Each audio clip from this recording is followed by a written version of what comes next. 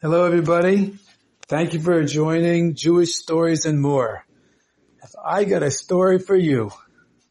This just happened to me, and it's really an amazing story with an amazing lesson, many amazing lessons. So I'm traveling tonight. I had to go to a faraway place. I live in Cincinnati. I had to go all the way to Monroe, Louisiana. Unfortunately, someone who I teach Torah to was involved in a very, very serious and tragic accident. Baruch Hashem, she did not really get hurt seriously. Unfortunately, another person in the car did not make it. And she was miraculously basically unhurt. Now, it so happens that a few weeks ago, I taught this person how to put up mezuzahs on her home. Her home is in another state in the south, and I was on a video call with her, and I showed her through the video how to put up mezuzahs on several doors of her home. I don't think she has had a mezuzah on her door, perhaps ever, or not for a long time.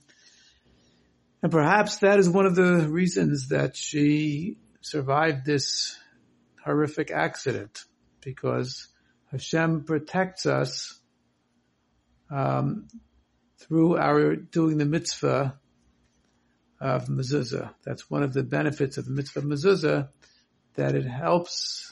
Of course, there's no guarantee, but quite often we find that it provides protection. As it ever puts it, it's like a soldier wearing a helmet out to battle or not wearing a helmet out to battle.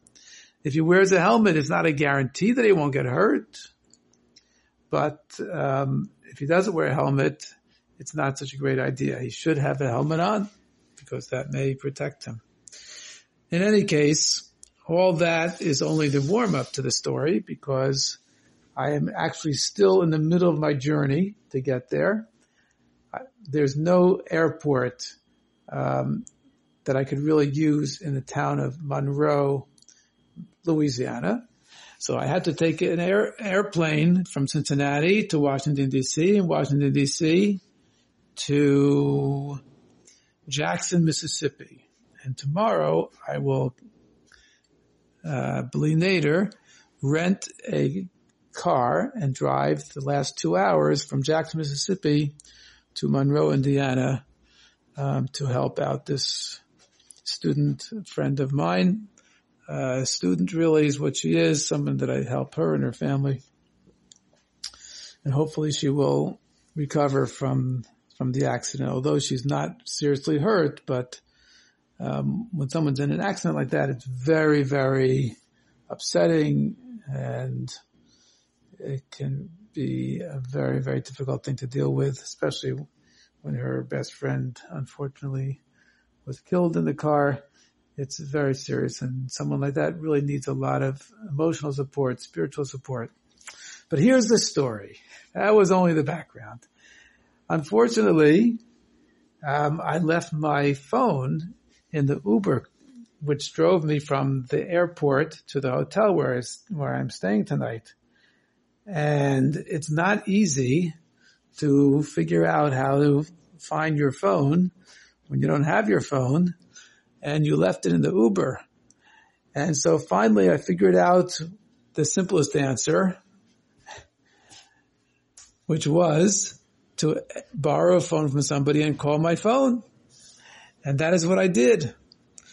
But nobody answered. So I thought, well, that must be because I have the ringer on only vibrate, so it's not really making much of a sound. And maybe this person who drove me did not hear it. And maybe they won't hear it till tomorrow, or who knows what. But after about 10 minutes, all of a sudden the Uber driver pulls up and he says, "I found your phone." I said, "Oh, thank you so much." said I didn't want to answer it because it wasn't my phone. It's not my business. I didn't want to get involved in answering your phone. But as soon as I heard it, I saw what happened. I turned around. I came right back over here. So I said, thank you so much. That's so, so nice of you. And of course, that is the mitzvah of a Shabbos Aveda, returning a lost object. So the Uber driver, thank you very much. I drove off. Of course, I gave him a very, very big tip. On my phone, I tapped out over there a big tip to show my appreciation, a big gift for him. And then this is what the hotel manager said. He was outside and he saw what happened. He said like this. He said, that's what I like about Mississippi. He said, Mississippi, you don't get paid that much, but we look out for each other. Meaning, like, here was a guy, this Uber driver, he didn't really have to return it. He didn't have to trouble himself. He's trying to make a living, make money, and he's stopped everything to return a lost object to me, his customer. So I was thinking, what a beautiful mitzvah this is.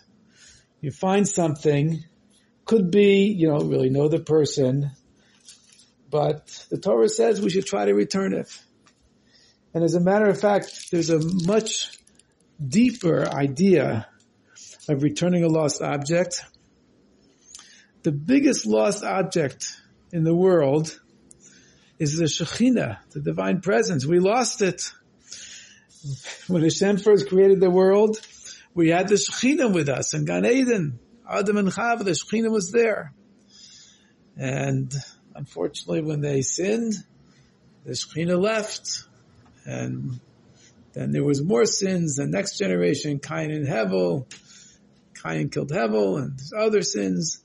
Until finally the Shekhinah was 7 levels of heaven removed from the world that really lost. It was an Aveda. It was a lost object. It was something lost. The most precious lost object that we could have, which is Hashem himself, of course. Not really an object, but Hashem himself, the Shekhinah.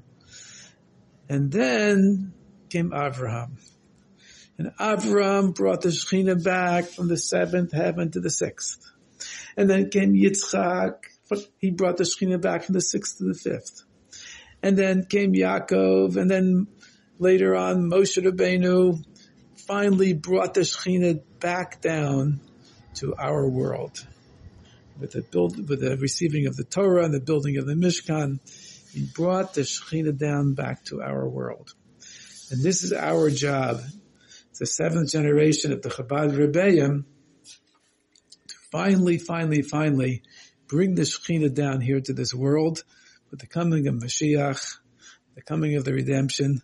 And each time that we do a mitzvah, each time that we learn Torah, any part of Torah, but especially when we're learning about Mashiach and Geula, this quickens the coming of the redemption, the coming of Mashiach, the recovery of the Shekhinah, and not only recovery, but the world will be in a much, much holier place, holier way. The Shekhinah will be completely revealed to us as we are living in this world.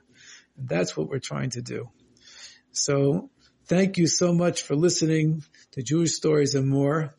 Let us all open our eyes and see how we can learn about Torah and learn about mitzvahs, of course, in the Sfarim, but also what happens to us in our life.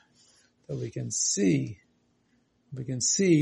little by little, God is being revealed and Mashiach and redemption coming closer. Especially when we see that it's not only Jewish people that are doing good things, but non-Jewish people also are being influenced by us and by the Torah. And many, many, many of them are also helping to bring the Shekhinah into this world. Thank you for listening to Jewish Stories and More.